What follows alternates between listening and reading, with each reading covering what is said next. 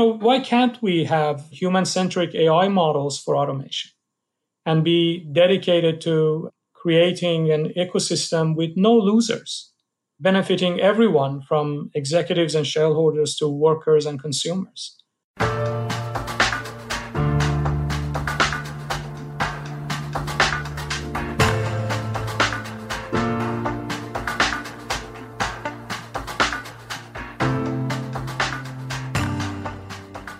Welcome to a brand new episode of our podcast, Human and AI, Mind, Machines, and the Gradient Descent. Thanks for tuning in again to geek out with us over the fascinating field of AI and machine learning and the role of humans in it. Today, we're super happy to have Mohsen Rezayat with us. Mohsen is the Chief Solutions Architect at Siemens Digital Industries Software and an adjunct professor at the University of Cincinnati.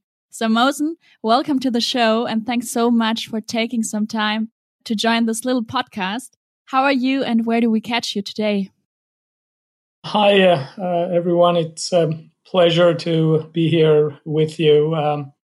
I live in Cincinnati, Ohio, in United States right now, but my path to get here is interesting in that I was born in Iran and came to States when I was 17.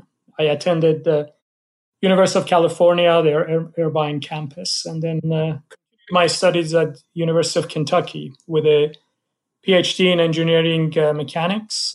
I was then hired by a company called Structural Dynamics Research Corporation, which was eventually acquired by Siemens. So I've worked within the same organization for over 36 years and now lead the Advanced Solutions Group with the mandate of doing R&D across the entire portfolio of Siemens Digital Industries Software, or the ISW as we call it.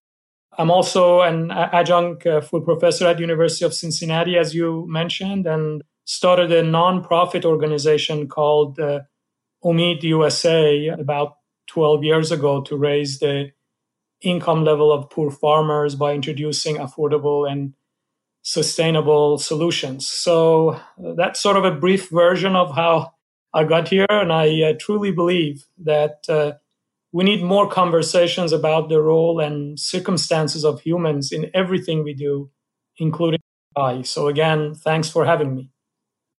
Dude, that's people, passion, purpose. They all in one. I can't believe it, dude. That's super awesome already, right? And I guess we have in Germany, we have a saying called ein Urgestein. That's typical. Sounds harsh, but it actually means in English institution, right? You are there in the PLM space, right? Product life cycle management space, and also software space, and also innovation space for quite a long, right? How do you see, if you reflect a bit on the past, right? And in the past years, how do you see the software business and the industry? How's that evolved? And do you identify certain major milestones along this path? Thanks, Uli. You're too kind. One observation I would like to share with you in my journey with Siemens is that the rate of change, which historically was linear, is now exponential, in my opinion. Reasons for this include exponential growth in the amount of computing power and available data for creating amazing AI models, doing complex simulations, creating very large, realistic 3D models called digital twins, and many more examples. Now, a couple of indicators for this in our world today that would hopefully make believers out of the listeners is that it is sort of amazing to me to think that China can identify any of their 1.4 billion citizens in about 2 seconds using AI-based facial recognition. Intel has more than 7 billion transistors on a single chip. It took like 30 years to go from 2 transistors in the 1950s to 20,000 transistors. But then all of a sudden, we jumped to 7 billion. What is equally amazing to me is that the rate of adoption of technology is also changing. You probably know that televisions were invented in 1925, but it took 25 years or 25% of Americans to own a TV. Now, compare that to smartphones that were invented in 2007, and it only took 2 years for 25% of Americans to own a smartphone. So this exponential rate of change and the rate of adoption of technology tells us that our development, operation, and business models need to evolve as well, because customers now expect rapid change, and that extends to the use of software in industry. For example, our customers are demanding even larger scale visualization, collaboration, and simulation that's given to them seamlessly across multiple geographic sites and applications. We also see that software as a service, the so-called SaaS, is becoming the delivery method mainly for ease of access, scalability, and integration reasons. These trends of rapid change in development, operation, and business models must continue in order for us, Siemens in general and Siemens DISW in particular, to successfully answer the demands of the market. Oh, very well put. Yeah, super interesting and impressive facts, and valid points. Mohsen, you have to know about me. I love quotes, and there's a very nice quote from Peter F. Drucker who said, "If you want something new, you have to stop doing something old." So challenging the status quo and exploring the new is something I personally really love. And I would be super curious to know, is there any quote that you are in particular interested in and that you would like to share with the audience? Yeah, this answer is easy. My idol is Albert Einstein, and he has many quotes. I can show you around my office. I have him on the walls, the quotes from him that I really like, many of those. But the one that always stays with me is, if you can't explain it simply, you don't understand it well enough. So whether I'm teaching my students at the university or when I try to explain something new and exciting to colleagues, I try my best to explain it as simply and plainly as I can without using, complex concepts and big words. By the way, I also like the quote of goes something like this: if we knew what we were doing, it wouldn't be called research. Nice one. Quite often to the people around me, because they always want me to define everything for them. And I always quote this from Einstein to them. Yeah, I will use it directly tomorrow if somebody's questioning again research and applied research. But speaking of software, right? Software in current times, I love this. It has this open source movement. Actually, an entire young generation is pushing their ideas, as fast as something to GitHub, on ArchiveX, right? If even before conferences, even if you thought like conferencing, research and applied research conferencing, they already uploaded this stuff along with code, along with, this beauty of sharing. And this sharing fueled, from my perspective, significantly also the progress in machine learning. How do you see the role of open source within a corporation, and maybe also along the line of the PLM and DI software industry? I really truly believe that one of the drivers for the exponential rate of change I was talking about in the last 2 decades is the open source software. My own team couldn't do the amount of feasibility studies that we have done in the last 3 years if open source AI and ML software like TensorFlow and PyTorch were not available to us. Now, at Siemens, we have practiced this open source concept, but we need to do more, especially with our PLM software at DISW, if and when it could benefit us as well as our customers. For instance, let's look at JT, which is the de facto industry 3D model format we created, got through the ISO certification, and then offered to the entire CAD industry. That was great. However, I think it would have been even greater if we had also open sourced the JT toolkit. This is the C++ API library that enables read-write access to all data within the JT. Open source and offered it for free, similar to what other formats like UST have done.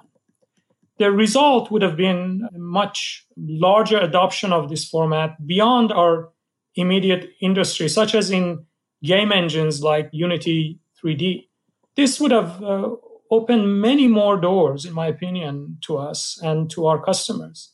We now, I believe, need to do the same with the industrial AI-related tools we created, similar to what TensorFlow and PyTorch have done. Because at the end, Siemens will win, since we understand better than anyone else the needs of the industry. Of course, we shouldn't and won't open everything up because intellectual property needs to be protected. I understand that. But I'm certain we can figure out a strategic way of accomplishing a win-win situation. If Google and Facebook can figure out in a B2C context how to open source what is central to their environment, an AI environment, I'm sure we at Siemens, the ISW, can do it in a B2B context for the PLM community. That's nicely put. That's actually, that's nicely put. I think we have a bit of a journey still ahead, isn't it? We'll go in there. Yeah. Absolutely. There's so many potentials for synergies, actually. But speaking of potentials, where do you see the role of AI and machine learning in the Siemens software and PLM? Can you maybe share some use cases there, maybe even 3 or more that you are particularly passionate about? I think this goes to really the topic of this podcast. I think generally speaking in PLM, AI-enabled machines and software are augmenting human workers' capabilities. AI-enabled systems do what they can do best, which includes like analyzing huge data sets, generating lots of design alternatives, answering questions about those designs, performing repetitive tasks, handling routine cases. On the other hand, humans do what they do best, which includes resolving ambiguous information, performing delicate tasks, and we'll talk about this hopefully later, choosing among many alternatives based on aesthetics and or marketing goals, selling what is created, and dealing with dissatisfied customers. Now, specific to DISW, we actually have many examples of such AI-enabled software, from Mendix and MindSphere applications to Teamcenter and NX products, to Calibrate, to Process Simulate and MOM software. And I'm sure I'm forgetting other products that have some sort of AI capability at the ISW. But I want to give you more details about 3 capabilities in these products that I'm personally familiar with. The first one, which is actually in the hands of our customers today, is called Adaptive UI in our NX products. This is our modeling system, 3D modeling system. Very complicated product, many hundreds, if not thousands, of menus and submenus. And what we have been able to accomplish is, with a high degree of accuracy, be able to predict what the next command that the user is going to need and bring it to them rather than making them go and try to find it. And again, the customers just love this capability. And we use Markov chains. And now we're kind of thinking about even evolving that perhaps to a deep learning model for this. But the point is that even something that seems very rudimentary could become a huge success. The next one that we are working on right now is anomaly detection and repair. Using knowledge graphs, which I hope you guys ask me a question about that because I want to explain it more. But we use knowledge graphs to integrate our Teamcenter, MindSphere, and an ERP system from a partner together. And we actually can now, in a single environment, in a browser, allow a user to monitor an entire factory, detect when there are a broken part or a machine that's not behaving properly, get the from the sensors, the part that is causing the problem, get information and metadata about that part, order that part. Then once it's delivered through that same browser, get instructions for disassembly and assembly of the part, and then continue monitoring. So this is really tremendous, and it's all enabled by AI and knowledge graphs. And the third example is digital assistants. These are now in a lot of our products being developed. But the one that I'm actually directly involved in is with our Mentor Graphics colleagues in a product called Capital, where harness manufacturing is complex products. And for the foreseeable future, it's not going to be automated, because putting these wires into these small pins, at least for as long as we could see, needs to be done by humans. And humans, of course, make mistakes, and the mistakes are very costly. To try to find out a mistake in a harness, which is bundles of wires in your cars or planes or ships, after the fact is a daunting task. And we were told that if we could even save 1%, reduce the number of errors by 1%, that would save companies up to $10 million. So we are now using head-mounted devices. It could be a Google Glass or HoloLens. And we are using the camera to not only bring the work instructions to the users, but also monitor them as they follow those work instructions. And if they make any mistakes or they forget a step, we can point it out to them in real time and let them make the correction without trying to figure it out after the fact, which I say is more like finding a needle in the haystack. So these are all exciting capabilities that we are developing, and all of them are being enabled because of AI. Love it, right? Positive and super challenging for certain pieces, right? But love it. But I also poke you directly with the knowledge graph question, no question, right? Because obviously a natural reflex in some kindness or actually complexity is BOMs, right? This is something like bill of materials, the management of the product structure, right, for the manufacturing stuff. And these BOMs, like this bill of materials, can be super large, right? Super complex, includes, modalities, you have, I don't know, images, taxonomies, or, documents attached to that. How do you envision a bit going further? Then maybe you can elaborate a bit on the role of knowledge graphs for DI software, right? That you untangle a bit this complexity, right? Or you think it's just a hype? Or will it play a role? What's your view on that? Absolutely. I'm so glad, Uli, you asked me about knowledge graphs again, because I want to explain what I had said before and perhaps answer this question as well. Generally speaking, knowledge graphs or KGs are a critical tool for incorporating complex knowledge into intelligent systems. Using these KGs, knowledge is encoded in sort of a graph-based structure where nodes represent real-world entities, while edges define the multiple relations between these entities. And in fact, KGs provide a flexible way to capture, organize, and query a large amount of multi-relational data, the type you mentioned for management of product structure in manufacturing in your question. But KGs also provide a semantic-based perspective, which is essential for performing deductive reasoning. At DISW, we have used KGs to integrate several applications together and then use deductive reasoning for semantic search across these applications, or to identify anomalies and take action.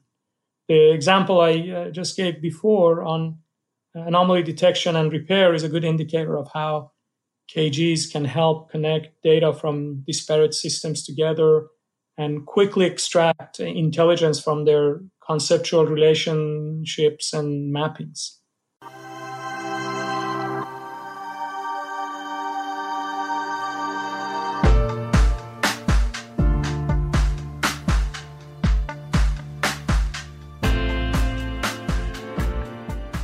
So, shaping AI and machine learning in industry also demands different approaches towards industrial grade, right?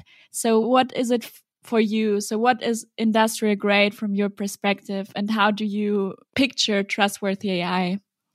Well, now you're in my wheelhouse because I can talk about this topic for hours, but I try not to do that.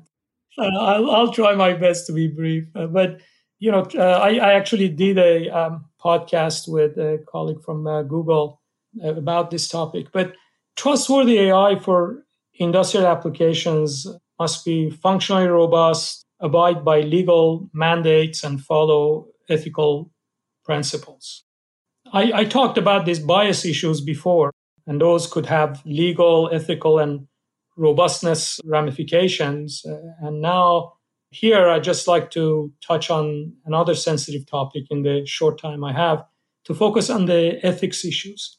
Historically, the question of ethics is not raised in computer science and software development as much as it does in medicine, biology, psychology, anthropology, etc.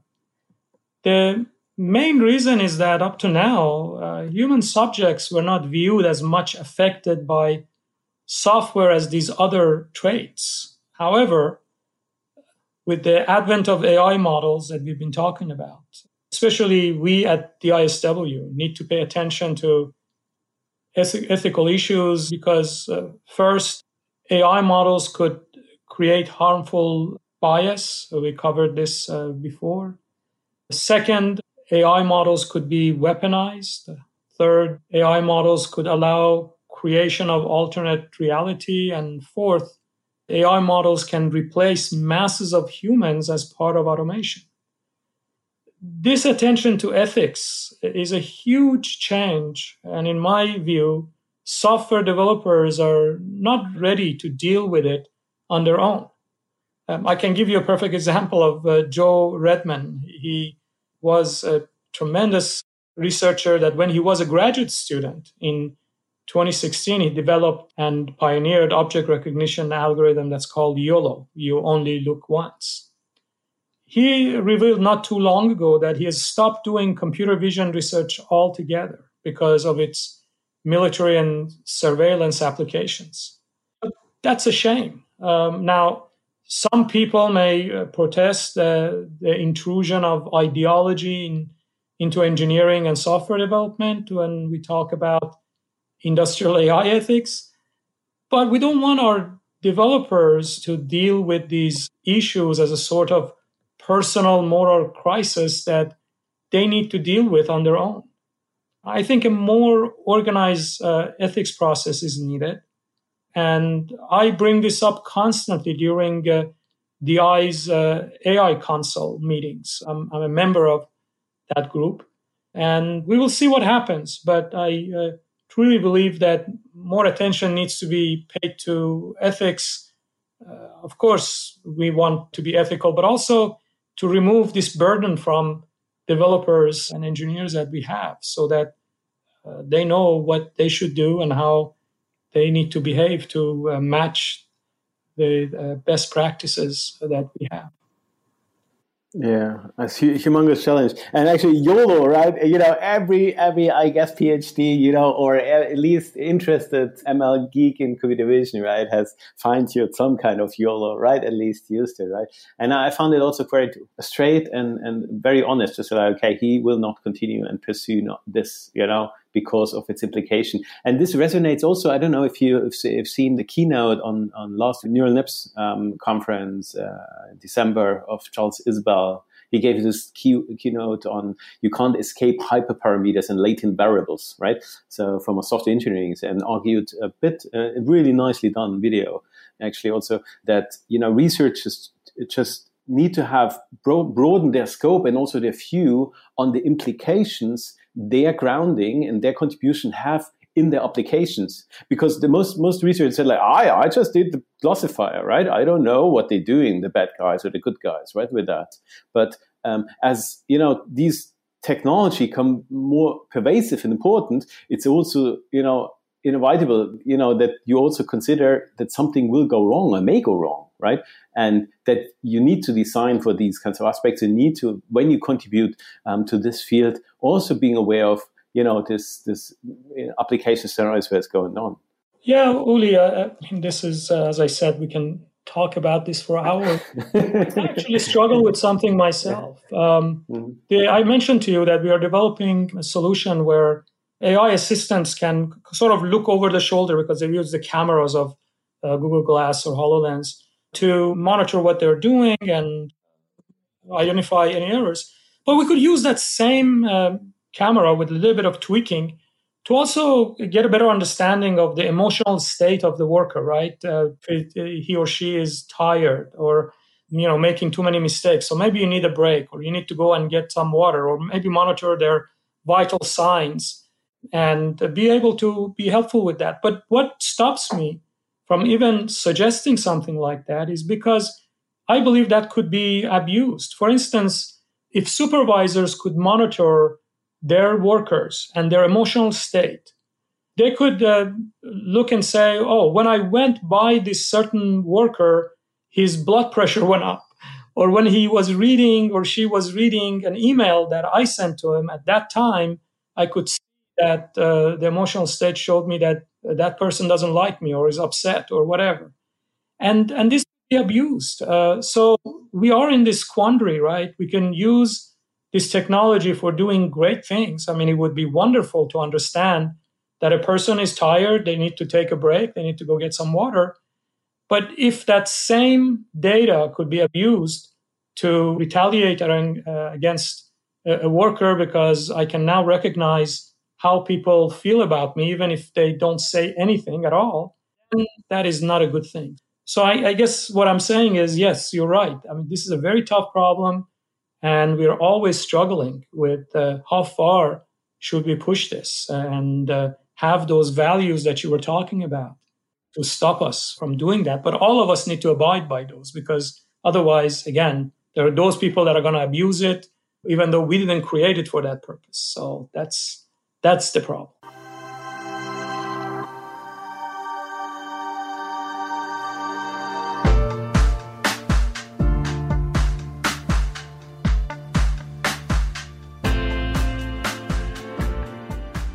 Mohsen, you mentioned before, or you elaborated quite a bit on ethics in AI, and also Siemens, like in October, they set the 4 key strategic pillars, and one of them was technology with purpose.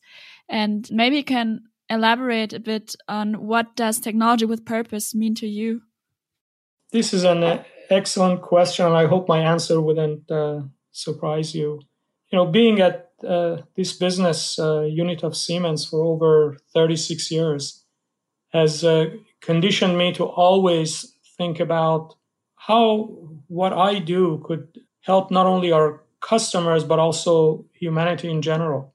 I really believe this is the result of technology with purpose culture at Siemens that you were just talking about. You can't be someplace for 36 years and not gain that culture that it has. For instance, I've pledged to myself to put front and center the intended and unintended consequences of digital transformation on humanity, and to lead innovative initiatives to counter negative effects that automation might have. Why can't we have human-centric AI models for automation and be dedicated to creating an ecosystem with no losers, benefiting everyone from executives and shareholders to workers and consumers? Because there's always people say, oh, there are winners and losers. And I'm saying, why?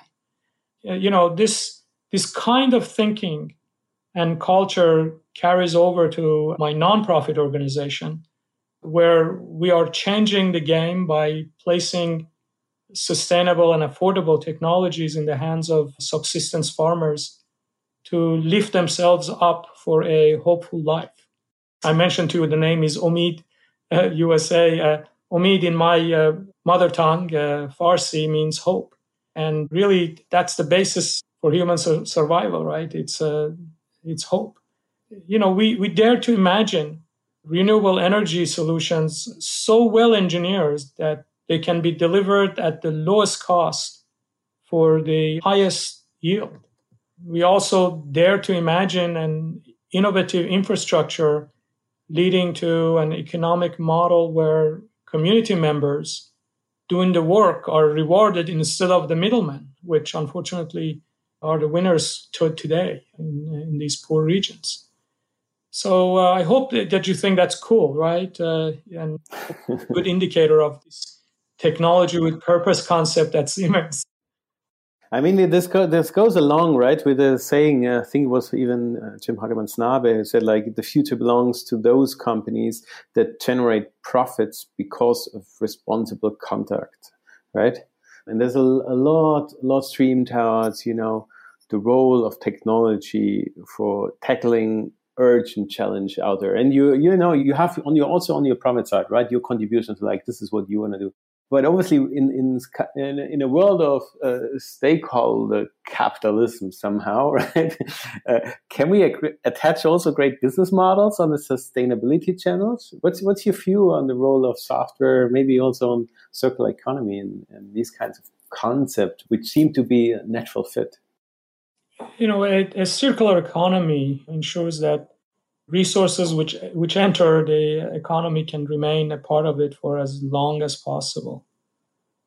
It is a popular idea among champions of sustainability that emphasis should be placed on designing out waste and pollution, therefore keeping products in use for longer and facilitating the regeneration of natural systems. I think we must get away from our current throwaway culture, which unfortunately exists, especially in the US, and instead give priority to the principles of reduce, reuse, and recycle rather than take, make, and dispose. One of the key adoption challenges is that for the circular economy to have a significant impact, it's not enough for just one or two companies to change how they manufacture one product. Every organization that forms our infrastructure and economy needs to embrace this new way of doing business. It's going again back to that conversation we had about shared values, that can't just be one company. It needs to go across the board, and that's really the challenge. And I think we are uniquely positioned for this circular economy because, DISW is the number one PLM vendor in the world. And the software that we create from DISW with its vast customer base can help here. As an example, we need to do more to enable reduction by design in our ecosystem, meaning that our software should help customers design their products with the end goal of disassembly and regeneration from the very outset. And we are doing some work, of course, in this area, but I think we need to do more, in my opinion. I agree. And I also believe that the future will look like that we generate business value through social value, so value for the environment and society. Absolutely. I totally agree with that. No question. Mohsen, we are already at the last question, and this one is quite a personal one because you've worked so many years for the company and you've pushed and seen so many fascinating challenges and initiatives, and you have that nonprofit where you're working. So I would be super curious to know what were some key lessons that you picked up along your journey and that you would like to share with the audience. Yeah, we kind of have talked about some of this already. I think number one is dare to imagine big and be bold. I don't think we at Siemens, at least I can tell you with certainty that I've never been limited in what I can imagine and what I can propose. And I think that would be my advice to everyone. The second one is to not be afraid of failure. And the third one is to continue to learn your entire career. After 36 years in the industry, I still think that a day that goes by without me learning something new was wasted. And the more I learn, the more I realize how much I don't know and how uninformed I am, which is kind of disappointing, but also gives me more fuel to want to learn more. And at least in my case, I've learned more from my failures than from my successes. So I take risks and try my best to make it a successful venture when I get down a path. But if it fails, I don't panic. Instead, I do a postmortem and I try to figure out what happened so that I can do things better next time. And I think that's really something that I believe if every one of our young talent keeps those three things in mind, they would have a successful career at Siemens. Beautiful and so inspiring. Mohsen, thanks so much. You're truly a gifted orator, and it was so much fun, like having this conversation with you and listening to you and learning from you.